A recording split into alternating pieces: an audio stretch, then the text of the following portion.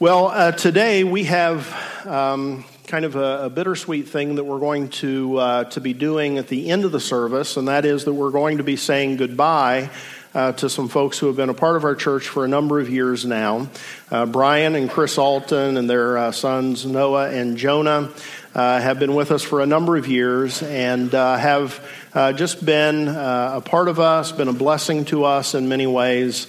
And they are moving to Portage, Indiana, and Brian has accepted a job with his company in Chicago, and he's already working up there, and so they will be fully moving at the end of this month. At the end of the service, we're going to do a couple of things after our prayer ministry time, and I hope that you all will stay with us and be here for what we're going to do. First of all, we're going to pray over the Alton family and just pray for God's best on them. And then we're going to do something really neat, something we've never done before. I'll tell you more about this at the end of the service, but we are going to have Brian and Chris renew their marriage vows to each other before we dismiss today. So I hope you'll stay with us for each of those things. But right now, what I wanted to do is ask Brian to come and share a testimony.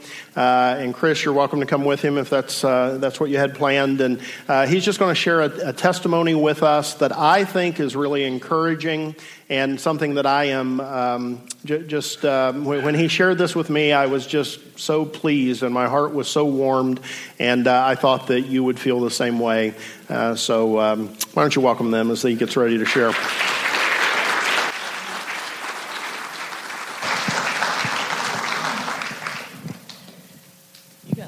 Thank you.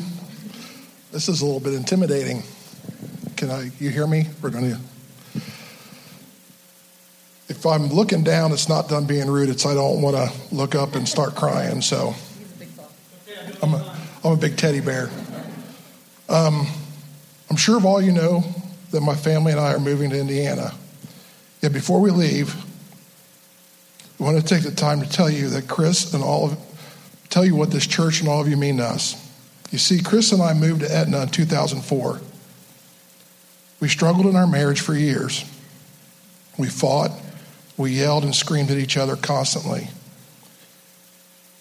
We knew we loved God and each other, but we didn't know how to live with each other. We knew we needed to find a church, but didn't take an active step in doing so until 2009, being on the verge of divorce. The week prior to coming to the Vineyard, we had plans to go to another church in town. We fought so bad that morning that I left Chris and the kids behind and went to church angry without her. When arriving at that church, I didn't feel welcome or even wanted there. I went home wondering if my marriage was going to survive. After a week of relative calm, my family and I found ourselves walking into the Vineyard.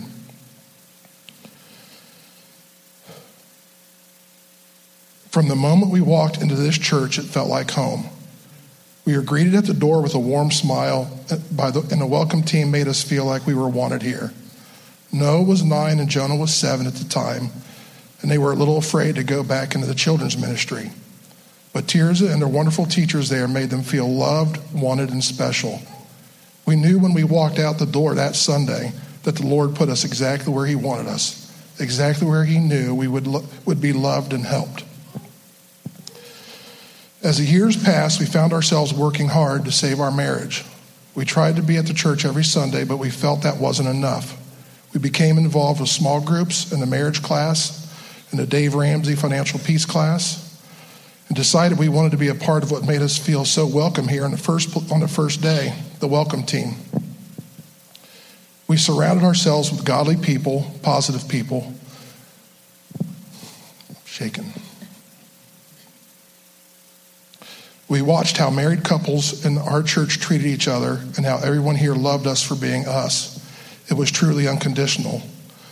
We felt the more we became involved with the church, the closer we became to Christ, the church, and each other. We truly believe if it wasn't for the way the Lord worked through this church,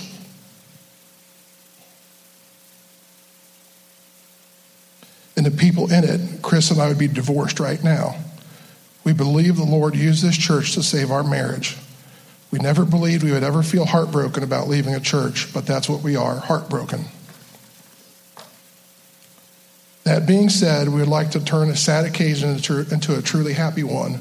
We would like everyone to please stay a little longer after service to be witness to our vow renewal. It is only fitting that we renew our vows in this church, and in front of the people who helped save our marriage. We can't tell you how much you are all loved by us. Thank you.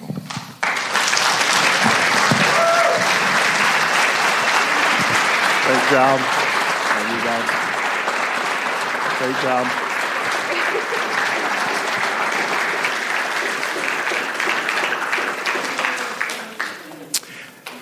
Hey, that's a pretty great testimony, isn't it? Amen. I am so thankful for them sharing that and just for the work that God has done in their lives. And we appreciate you guys being willing to share that. We do hope you'll stay with us. Amen. Well, today I want to preach on a topic that shows up in the list of things that we say we value here at Vineyard Pataskala, and that is the value of excellence. If you want to go ahead and turn in your Bibles to 2 Corinthians chapter 8, we are going to look there here in just a minute. Our value statement says of this value of excellence, we desire to do all to the glory of God, which requires our very best. Now, we are made up, every church is made up of human beings, and so we fall short of excellence. But for Vineyard Christian Church, and I think it should be this way for all Christians, excellence in every area of life should be something that we strive for, because we are to be about living our lives for the glory of God. I want to look at a single verse of Scripture today, 2 Corinthians 8:7. And in this one verse, Paul commends the Corinthians on 5 areas in which he says that they excel. And then he challenges them to excel in a 6th area. And these are 6 areas that a church, I believe, should excel in if it wants to be an excellent church, a church that is committed to living for the glory of God. So let's read this verse, 2 Corinthians 8:7, and then we'll consider these 6 areas that we're called to excel in. Here's what it says. But just as you excel in everything, in faith, in speech, in knowledge, in complete earnestness, and in your love for us, see that you also excel in this grace of giving. Paul is writing here in the 8th and 9th chapters of 2 Corinthians to encourage the churches in this area to make good on a previous commitment that they had made to send an offering to the church in Jerusalem that was facing some very hard times due to a variety of factors, including a food shortage that was happening, a famine that was happening. And so his purpose here is to challenge them to be excellent in this grace of giving. But in making the case, he commends them for the areas that he says they're already excelling in. He wrote that they excelled in faith, in speech, in knowledge, in complete earnestness, and in love. And he appeals to them to add to these 5 important areas of excellence another one. He appeals for them to be excellent in the grace of giving. And so these 6 things, faith, love, speech, knowledge, earnestness, and giving, are 6 areas that I believe that God desires for us to excel in. To not settle for being decent, to not settle for doing okay or, being pretty good. But I believe that these are 6 areas that God wants us to excel, wants us to be excellent for His glory. And so I just want to spend a few minutes encouraging us toward excellence in these areas. First of all, Paul commended the Corinthians for being a church that excelled in faith. Now, we know that the Corinthian church was one with a lot of problems. They were in a city that was known for sinful living. And the church was full of new converts, and sometimes those new converts brought their old way of life into the church. They brought their old way of living into their new life with Christ, and they're actually quite famous for this. And so we might wonder how such a church with so many problems is commended by Paul for their faith, but I think it's really quite simple. While they did have a lot of problems, while they certainly were an imperfect church, the evidence for their faith was actually quite dramatic when placed in the context of the rampant sin that was all around them. Sure, they were imperfect, but corporately, it would have been quite striking to realize the strides that they were making in living for God in comparison to the culture that they were set within.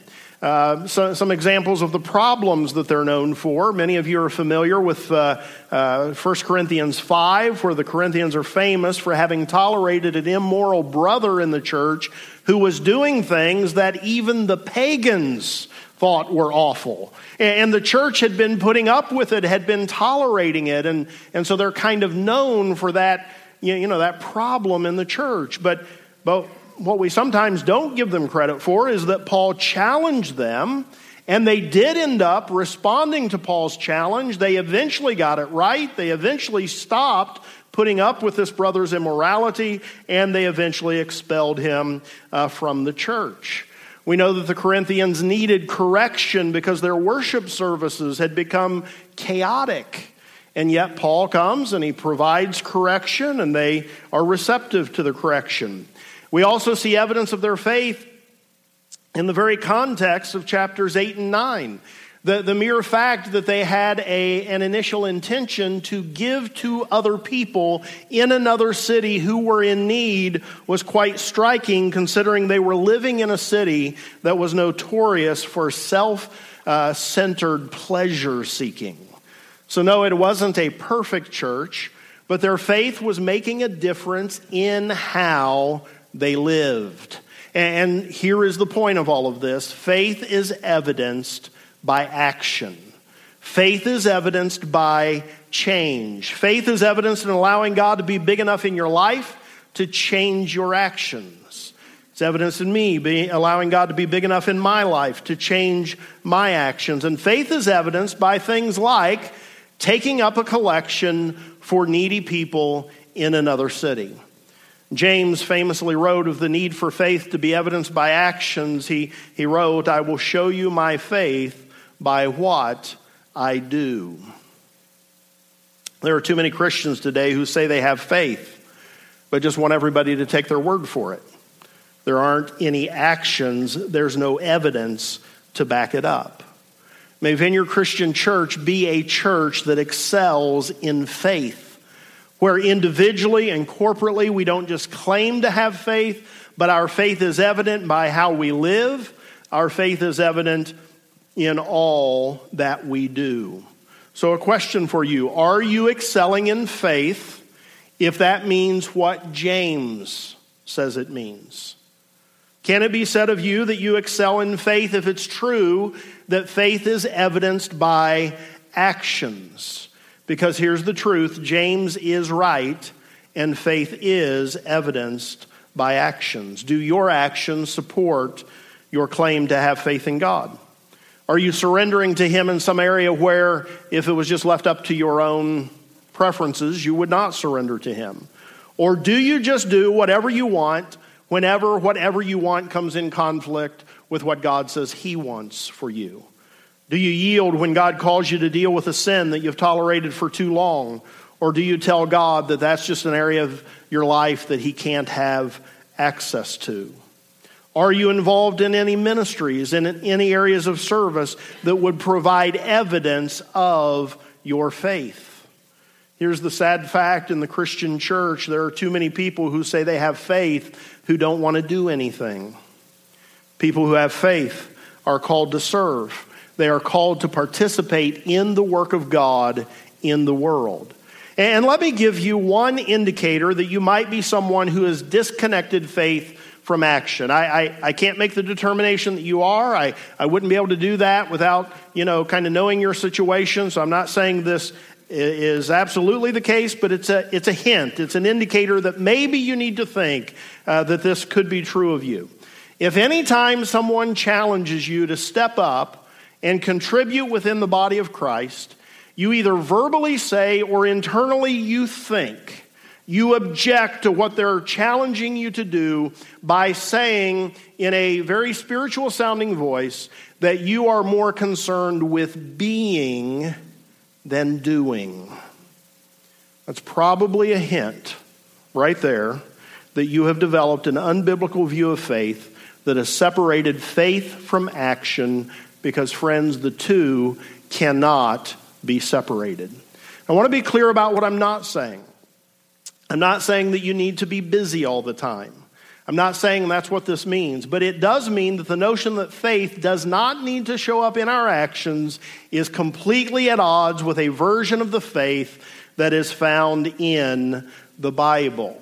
May Vineyard Christian Church be a church that excels in faith, understanding that faith is evidenced by your actions. I believe we are a church that excels in faith. I think we are, and I commend those of you who your faith is absolutely evidenced by your actions. But I would like to gently say here today that in any church, this one included, there are too many people who have separated faith from actions. And so if you are one of those people, I appeal to you for the good of the church, for the good of the world that does not know Christ, for the glory of God, and even for your own good, commit yourself to excelling in faith, the kind of faith that shows up in actions. Paul also commended the Corinthians for excelling in speech. Now, some believe he was commending them for their preaching and teaching. Some believe he was commending them for their use of the gift of tongues that was quite prevalent among them. Some believe that it was both. I believe that both were probably in view. And I think it's also appropriate for us as we consider this to apply this broadly to all manners of speech. May Vineyard Pataskala be a church that excels in speech.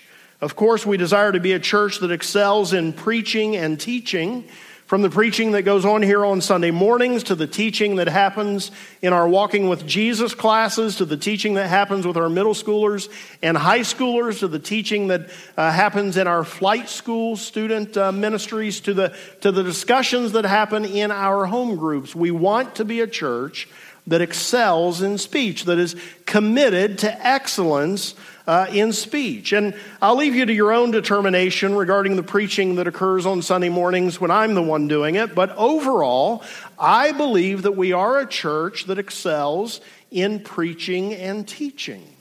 Friends, we are blessed. We have a pretty strong group of preachers at this church. Stan and his Walking with Jesus team provide excellent teaching in those classes. I don't know of anybody that I would rather trust the teaching of our teens to than our assistant pastor, Ben Yee. I am so confident of the content of what he teaches our kids. It is good. It is excellent, I believe. The Keppies and Karen Knofel have done wonderful work with our middle schoolers on Sunday nights. Andrew Lang has been teaching our middle schoolers for years on Sunday mornings. All of these things have been done, I believe, quite excellently. And Tirza and her team are consistently commended by members and visitors alike for their teaching of our younger kids. And so I do believe that we excel in preaching and teaching. There is always room for improvement, but I think our church is pretty faithful, pretty committed to excellence in this area. I also will take advantage of where we're at and what Paul is talking about to say that I want us to be a church that does excel in the use of the gift of tongues. We haven't talked about this in a while, and some of you it might make uncomfortable, and some of you are probably upset we haven't talked about it more than we have, but let me just take this opportunity to say that while it will never look here like it might in a Pentecostal church, we do want to be a church that excels in the use of the gift of tongues. The Apostle Paul was quite clear in not requiring that people speak in tongues, but he was absolutely clear in saying that he desired that all would speak with tongues. It's in the Bible. Check it out. And so we commend this gift to you. We think that we should seek after all the spiritual gifts. We should never say there's something that God thinks is good, a gift that he has given the church, and we don't have any interest in it.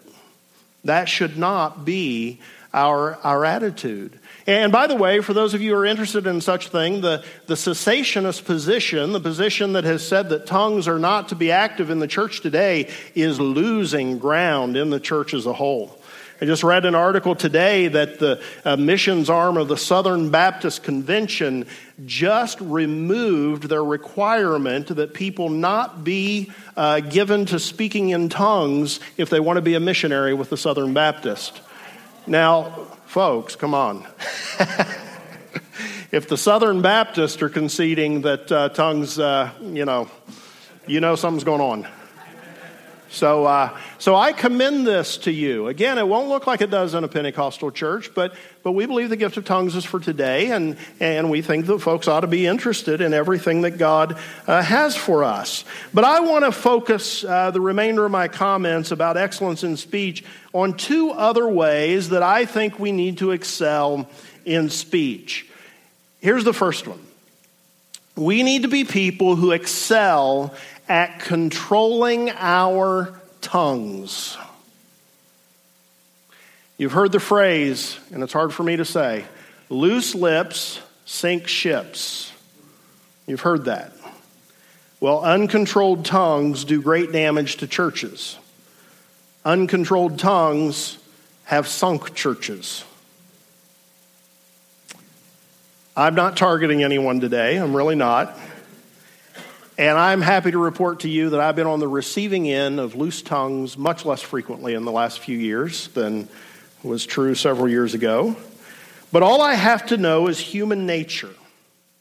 To know that some percentage of the congregation in our church is very likely involved in speech that needs to be better controlled. If you are given to gossip, even if it is in the form of a prayer request, you need to stop. Realize how much information you can put out in a prayer request? How much damage you can do asking for prayer if you include gossip in it. If you're given to gossip, you need to stop it. If you are given to negativity about another member of the church, about some issue going on within the church, toward church leadership, unless you are willing to maturely address whoever it is you have a problem with directly, then you need to rein in your tongue.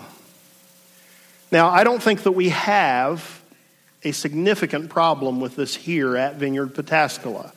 I think that's for a couple reasons. Number one, I do think we have a maturing church that has a lot of folks in it that are mature enough that they don't do these things. I also think it might have something to do with the fact that we've been pretty vocal that we do not have the capacity here for dealing with that type of foolishness. Like, not a lot of patience with that. So let me say that again. We do not have the capacity here to deal with that kind of foolishness. Short patience on this particular topic, which short patience is appropriate with this particular topic, in my humble opinion. So I don't think we have a great problem with this. But I know it happens more than I would like to think.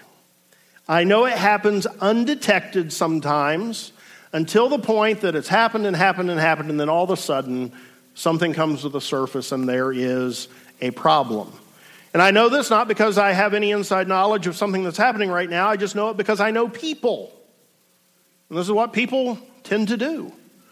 So if this applies to anyone, if you are the source of gossip or negativity within the church, I would like to just tell you that you need to repent. You need to commit yourself to excelling in speech, to being excellent in your speech.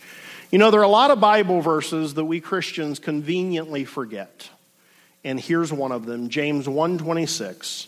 If anyone considers himself religious and yet does not keep a tight rein on his tongue, he deceives himself, and his religion is worthless.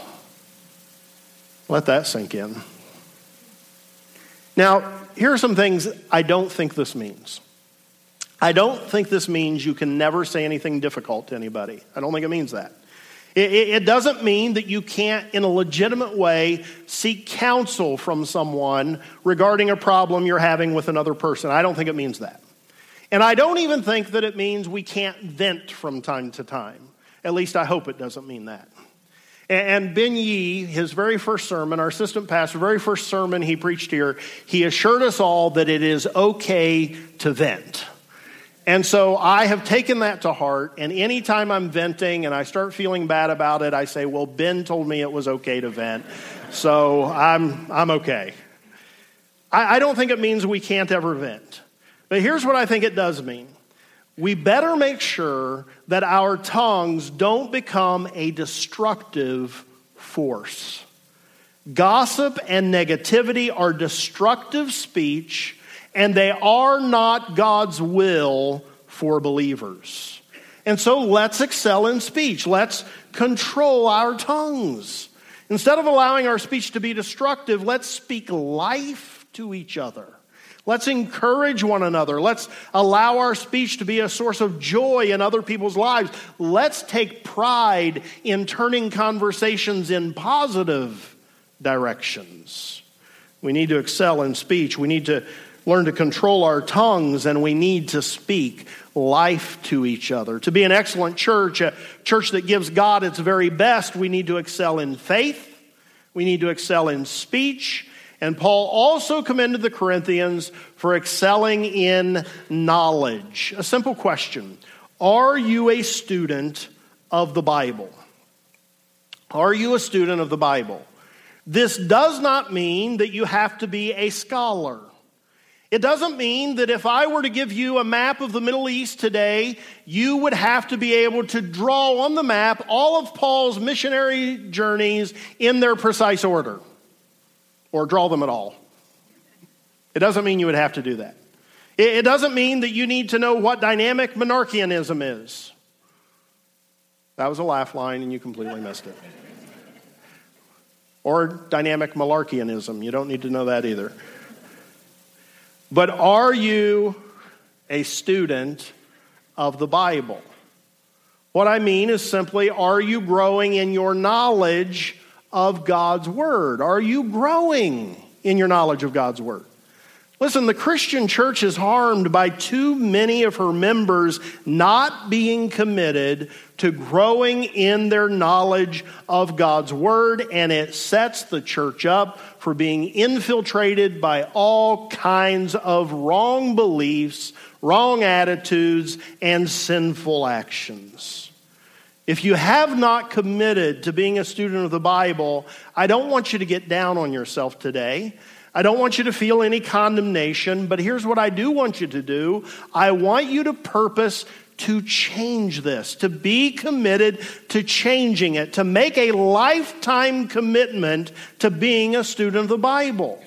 It all does not have to happen by tomorrow, but come up with some consistent plan for growing in your knowledge of God's Word. And I know we say this a lot around here. I say it a lot. You probably get tired of hearing it. but it is so true that reading a chapter of the Bible a day is a great commitment toward this goal of growing in your knowledge of God's Word. You will be amazed how much you will grow in knowledge if you will just do that one simple thing, read a chapter a day. Here's another one, and of course this is always preaching to the choir, because here you all are. But being at church every Sunday is a great commitment toward that goal. Walking with Jesus classes. If your family has not gone through them, take your family through the Walking with Jesus classes. That is a great way to grow in your knowledge of the Bible. Home groups can be helpful. Most of us know what to do. Now let's make the commitment to do it. Let's be committed to excel in knowledge. Growth is what we are after. None of us will ever arrive at fully knowledgeable, but we can grow in knowledge. To be an excellent church, to give our very best for the glory of God, we need to excel in faith. We need to excel in speech. We need to excel in knowledge. And Paul then commended the Corinthians for excelling in complete earnestness. Part of the definition of the word earnest is this: sincerely zealous. Sincerely zealous. To be zealous is to be enthusiastic, to be fervent, to be intense, to be passionate, to be devoted. To be devoted. And Paul commends the Corinthians for excelling in this. I think the word enthusiastic deserves a little bit of attention here. You know, enthusiastic isn't exactly what we think it is. We often think of enthusiastic as someone who's kind of like bouncing off the walls. But that's not really what being enthusiastic is. Someone shared this with me actually at the end of the first service, and I thought it was so good I wanted to share it with you. Here's what enthusiasm really means: absorbing or controlling possession of the mind by any interest or pursuit. So a controlling possession of the mind by some pursuit. In this case, the purposes of God. And the origin of the word is really interesting. If you go back pretty far, the origin of the word it has this in it: possession by a god. Possession by a god. Isn't that interesting? Controlling interest of the mind. Possessed by a god. Amen. As the preachers say, that'll preach. But doesn't seem like it. Paul commends the Corinthians for excelling in earnestness. If Paul looked at our individual lives, if he looked at our church, would he commend us for excelling in earnestness? Would he say that we are sincerely zealous, that we are enthusiastic, that the purposes of God have taken possession of our minds? Would he say that? Would he say that we are fervent, that we are passionate, that we are devoted? If we're to be an excellent church, we need to excel in earnestness. We need to be people who are passionate about God and His purposes in the world. I think the word zealous has gotten a bad reputation over the years. You know, usually we only use the word zealous if we speak of someone being overly zealous. Have you noticed this? That's typically when we use it. Often we employ this word or it's employed by, if I can speak honestly, a lukewarm Christian who is made uncomfortable by the enthusiasm of a passionate Christian. And so they see the passionate Christian whose life has been so changed by God that they just really can't help themselves from going around and telling people about it, which is really how we're all supposed to be. But all of us who have, lost our passionate love for God over the years, we look at the enthusiastic person, we stand back, and we say, well, they're a little bit overly zealous. That'll pass with time when they lose their love for God like we have. The term is often used of people who have a vision for something greater than what exists. People who believe in the cause of Christ enough to want to do some significant things for God. People who are passionate enough about God to have a God-sized vision and the audacity to believe that more can be accomplished and that God wants more to be accomplished than what is currently being accomplished. And people who lack vision and passion and energy step back and say, yeah, they're a little bit overly zealous. They always have these grandiose ideas about what they're going to do for God. We're praying for a little more maturity in their life. Friends, zealous is a great adjective for a Christian. Amen. It is a great adjective. This is not a bad word. For a church to excel, it's got to have a bunch of people who are enthusiastic, who are fervent, who are passionate, who are devoted to the cause of Christ. It's got to have a bunch of people who are enthusiastic, fervent, and passionate about sharing the gospel and teaching the Bible to kids. I'm thankful we have a lot of people who are. We need more people who are. It's got to have people who are enthusiastic, fervent, passionate about investing in the lives of their brothers and sisters. And one of the ways they can do that is being involved in a home group. And we have a lot of folks here who are doing that. We have a growing number of people who are doing that, but we need more people doing that. We need people who are devoted to sharing their faith with their families, friends, neighbors, and co-workers. People who are enthusiastic enough about Jesus, enthusiastic enough about the gospel, that they are able to overcome their concerns about how they're going to be received. Church, zealous isn't a bad word. It is a great adjective for a Christian. And if you are not zealous for Christ and his purposes in the world, something is wrong. Something is wrong. Now, being zealous doesn't mean you're frantic. It doesn't mean you're unthoughtful. It doesn't mean you're unbalanced. And so we need to get those definitions out of our head. That's not what Paul is commending. But what he is commending is enthusiasm for God and his work in the world. And friends, here's the truth. Enthusiasm for God and his work in the world is born out of a vibrant personal relationship with Jesus Christ. Please hear this. Your enthusiasm or lack thereof is not anyone else's responsibility. It flows out of your personal relationship with God. Your enthusiasm or lack thereof is not anyone else's responsibility. It flows out of your own relationship with God. If you are lacking enthusiasm for God and his work in the world, you need to pray. You need to seek God. You need to ask God that you would encounter him in such a way that this changes in your life. You need an encounter with God that is so powerful that it changes your ho-hum attitude. You see, God is up to big things in the world. And he gives us the privilege of taking part in the big things that he is doing.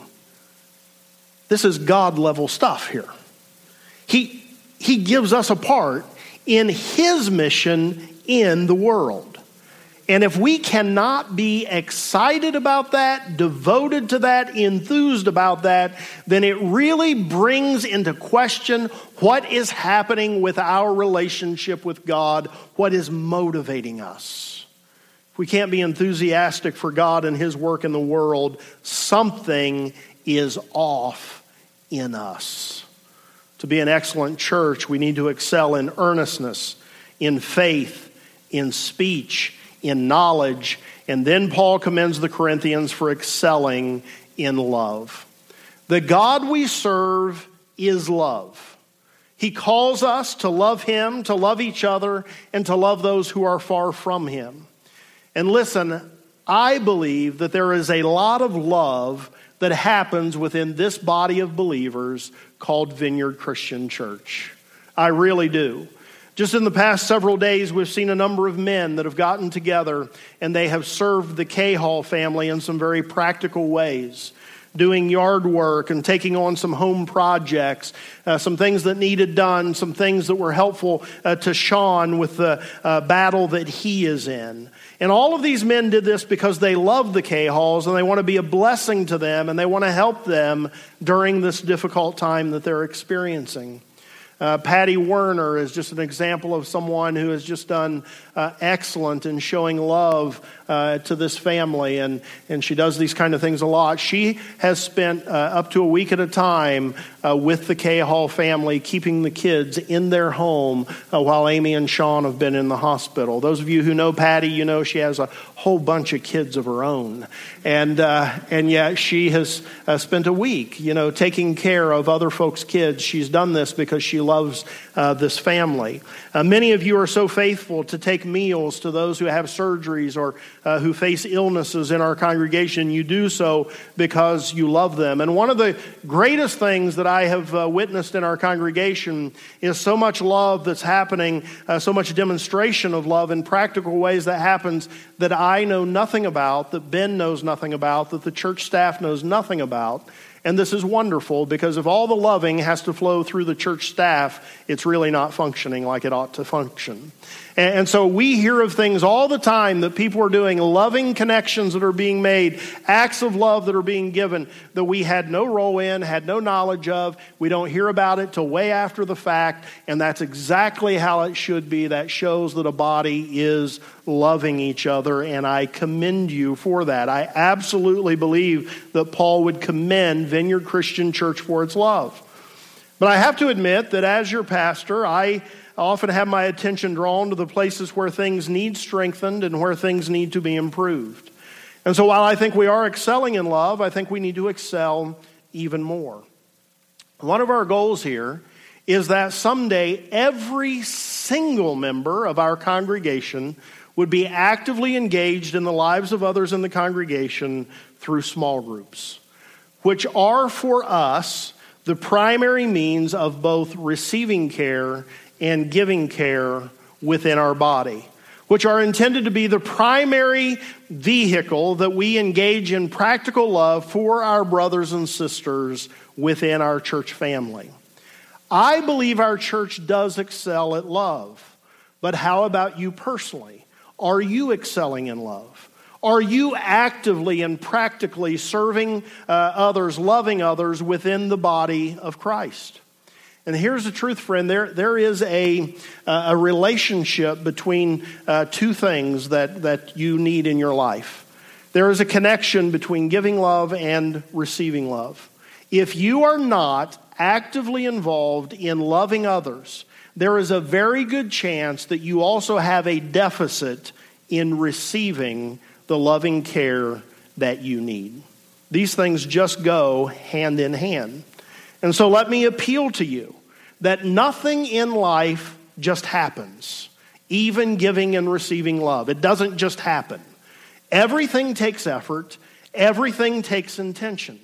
And so commit yourself today to actively and practically begin loving others within the church. Getting involved in a small group is one of the most concrete steps that you can take in that direction. We become a more excellent church with every single member who steps up and commits to living in loving relationships with others within the church. So Paul commended the Corinthians for excelling in faith, in speech, in knowledge, in earnestness, and in love. To be an excellent church and give our very best for the glory of God, we have to be committed to excelling in each of these areas. And then Paul challenged the Corinthians to excel in another important area, one that they were not excelling in. He challenged them to excel in the grace of giving. So how about you? Are you excelling in the grace of giving? And let's be clear. The context is a collection of money. So are you excelling in the grace of financial giving? So, can we talk like grown-ups for a minute? Matter-of-factly, directly? Can I get rid of all the disclaimers to make everybody feel better and just talk like an adult? Yes, I can. Here we go. VCC is on solid financial footing, so there is not one thing I'm about to say that is set out of need. I mean, we'll always figure out how to use more, but nothing I'm going to say is based in need. Secondly, I don't know the details of anyone's giving in the church. I have not looked at the giving records. But those who do handle such things have told me multiple times over the years that our giving here at Vineyard Pataskala falls in line with what is often true of churches in general and which falls far short of excellent being able to be applied to it. So here are the stats, okay? That pretty much every church in America will tell you this is roughly true of our congregation. About 20% of church members give according to the biblical ideal, which is a tithe, 10%. About 60% of church members give something, but not anything that is approaching the biblical ideal. Sadly, of those 60%, many of them are not even giving regularly or substantially, which, of course, in this church is the commitment that everybody that becomes a member here makes. And get this statistic, about 20% of church members give nothing financially. Those stats are largely true in this church.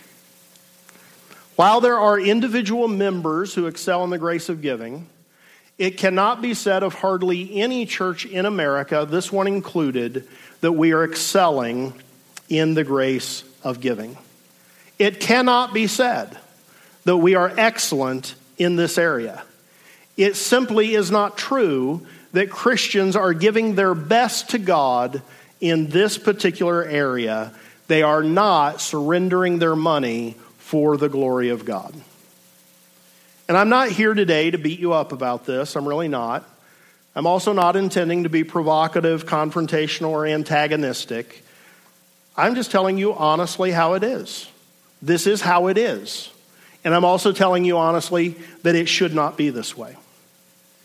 Every church in America knows that when they commend their congregation for giving, it is only a commendation based on some growth from the previous status quo. It is never a commendation based on actually meeting the potential that is within the church if everyone excelled in the grace of giving and gave according to the biblical ideal. It is never a commendation based on meeting the potential. So again, I'm not here to beat you up. I'm not here to whine and complain.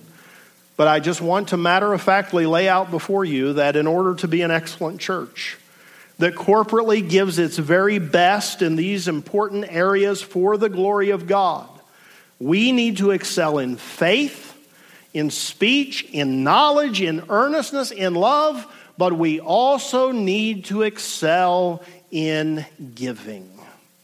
If you haven't, don't beat yourself up, don't feel condemned, but do accept the challenge to change the situation, to give yourself, commit yourself to excel in the grace of giving. Because here's the fact, friends.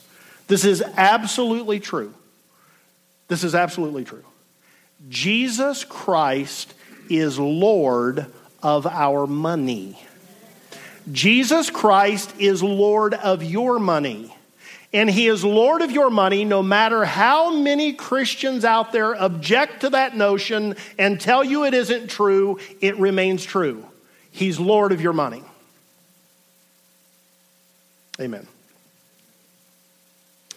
To be the church that God wants us to be excellent, we must excel in faith, speech, knowledge, earnestness, love. Appeal to you today that if there is anything in this message where you felt a little bit of a stirring in your heart, that you sensed that God was speaking to you, that he was placing his finger on an issue in your life, if there is anything like that, I would encourage you to step out of your seat, come up here, share that with one of our prayer team members, allow them to go with you before God and lift that area of your life up to Him. I especially felt as I was preparing the message that God wanted to renew the passion in a lot of people here today.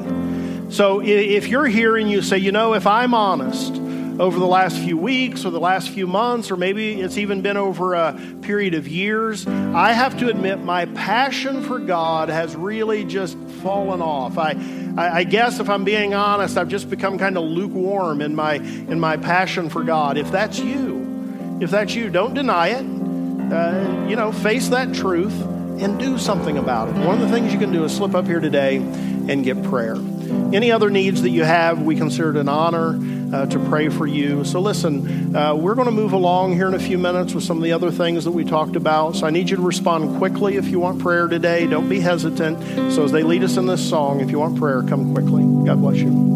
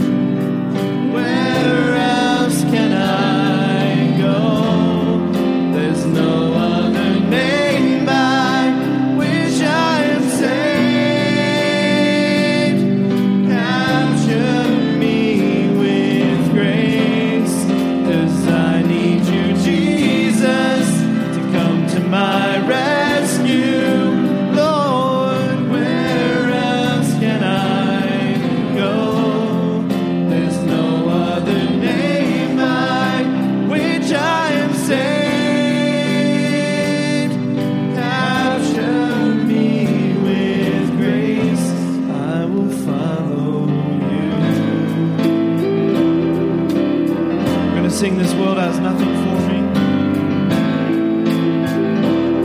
Cry out to Him. I will follow. This world has nothing for me. This world has nothing for me. This world has nothing for me. This world has nothing for me. 'Cause I need you, Jesus, to come to my rescue. Where else can I go? There's no other name by which I am saved. Capture me. Just vocals, I need you, Jesus. 'Cause I need you, Jesus, to come to my rescue. Where else can I go? There's no other name by which I am saved. Capture me with grace. capture?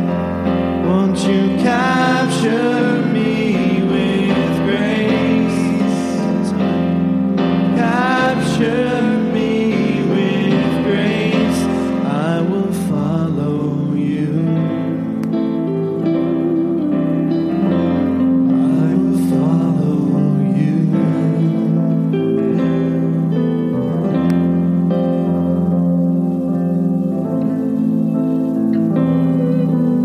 Let's pray.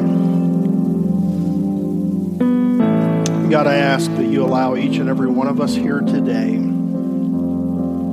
to be committed to excellence in each of these areas.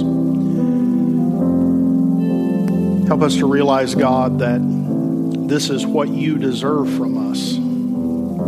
You deserve our very best. And so help us to give you our very best. Help us not to make excuses for ourselves.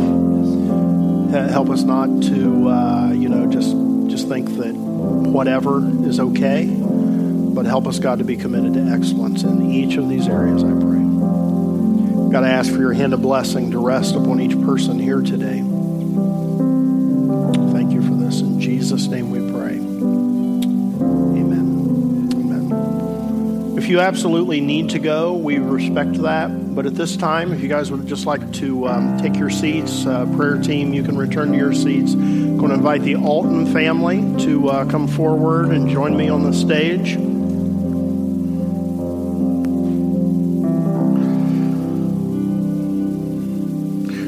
For now, you guys can just line up here in the middle of the stage. Boys, you can come on up. We're going to start out by just praying God's hand of blessing upon them, and then we will do the vow renewal. So, hey, fellas, come on over. Come on over. Don't be shy. If any of you want to join me in praying for them, any of you want to come up here and help me with that, just please come on right now, just very quickly. Joe, I see you're ready. Come on. Come on, let's go. Let's pray for them. The rest of you, stretch out your hands toward these folks, and let's just pray for God's blessing on their lives. God, we thank you so much for Brian and for Chris, for Noah and Jonah. We just thank you for their lives. We thank you for the years that they have invested in this church. We thank you for all the ways that they have served, everything from the welcome team to folding bulletins to helping with Champion Warriors and just all the different ways that they have served. We just thank you for the blessing that they have been to us. We ask, God, that you go ahead of them, as we believe you already have, and prepare the way for them. While we are sad to lose them, we are thankful for the opportunity that's been presented to them in the Chicago area. And we just ask, God, that this new position with this company would be a blessing to their family, and we trust you for that. We also ask, God, in the name of Jesus, that you guide their search for a new church. We pray, God, that you would lead them to a church where they would be able to say the same kind things they've said about us of that church. And so we ask, God, that you lead them to exactly the right place. It'll be a good fit for them and will be a blessing for them for years to come. A place where they can plug in and serve faithfully, give love, and receive love. We thank you for these things. In Jesus' name we pray. Amen. Amen. Amen. Give them a hand.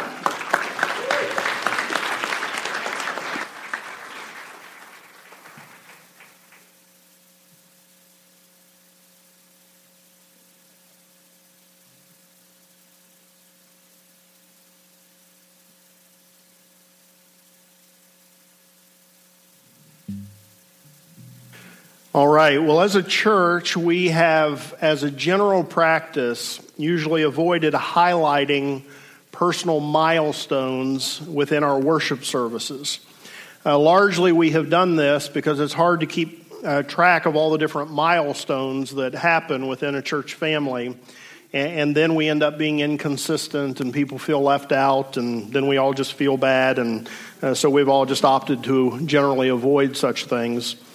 But I wanted to bend the rules here today just a little bit because I thought it appropriate that Brian and Chris renew their commitment here today in light of the role that God has allowed this church to play in their marriage, as you heard Brian share earlier in the service. Also, I think it's good for us as a church to see and celebrate a marriage that was once near divorce, but now is doing well because of God and because of His work through this church. And hopefully, this will also serve as an encouragement to those of you who may be having difficulty in your own marriage. And maybe this will be a little example to you that it doesn't have to stay that way, that God can heal your marriage. What I know is probably true is that there are marriages here today that are struggling that we as a church don't know you're struggling. And you need to be encouraged that God can heal your marriage. Brian and Chris are nearing 16 years of marriage. For this reason, God's power broke in to their marriage. And we are thankful for that. Amen.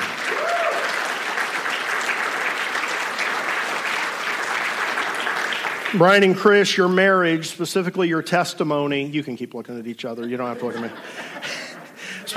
Specifically, your testimony of God's work in your marriage is a great encouragement to me and to all of us here today. We see far too many marriages, even within the church, that don't survive, and it is so encouraging to see one that has been healed by the power of God. Of course, God's healing of a marriage requires the willing participation of each spouse in the marriage. And so I commend you both for allowing God to do the necessary work in your own hearts to allow this healing to occur. We appreciate your testimony of God's power.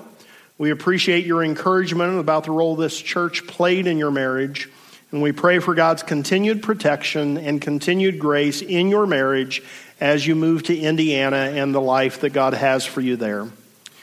Brian and Chris originally committed themselves to one another in a marriage in their backyard with the wedding officiated by a judge. And while they committed themselves to each other legally that day, they aren't entirely certain what vows they recited to each other that day.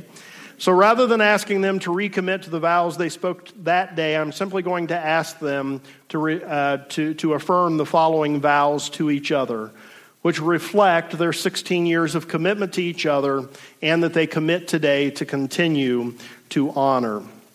So Brian and Chris, do you renew the commitment you made to each other when you were first united in marriage?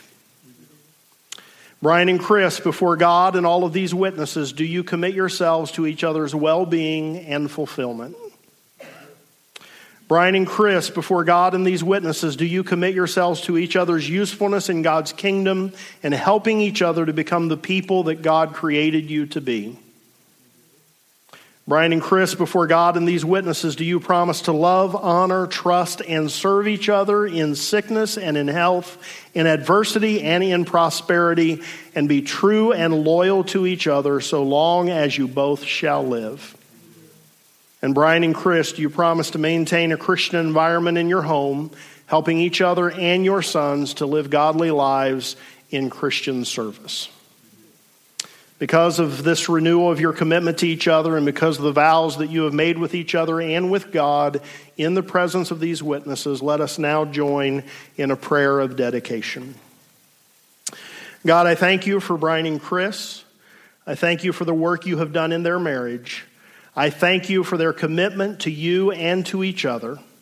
And I pray that you empower them by your Spirit to live their entire lives consistent with the vows that they have made here today.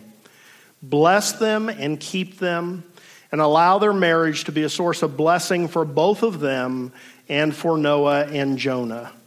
We ask these things in Jesus' name, amen.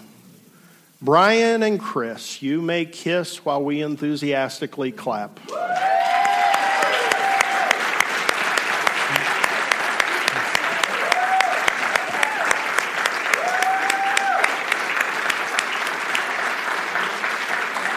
Amen. Amen. Well,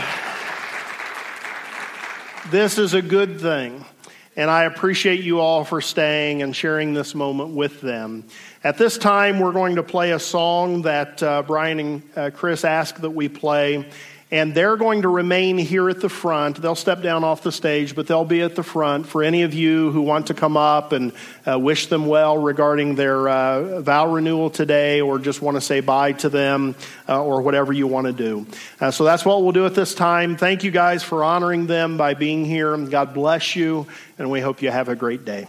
Amen.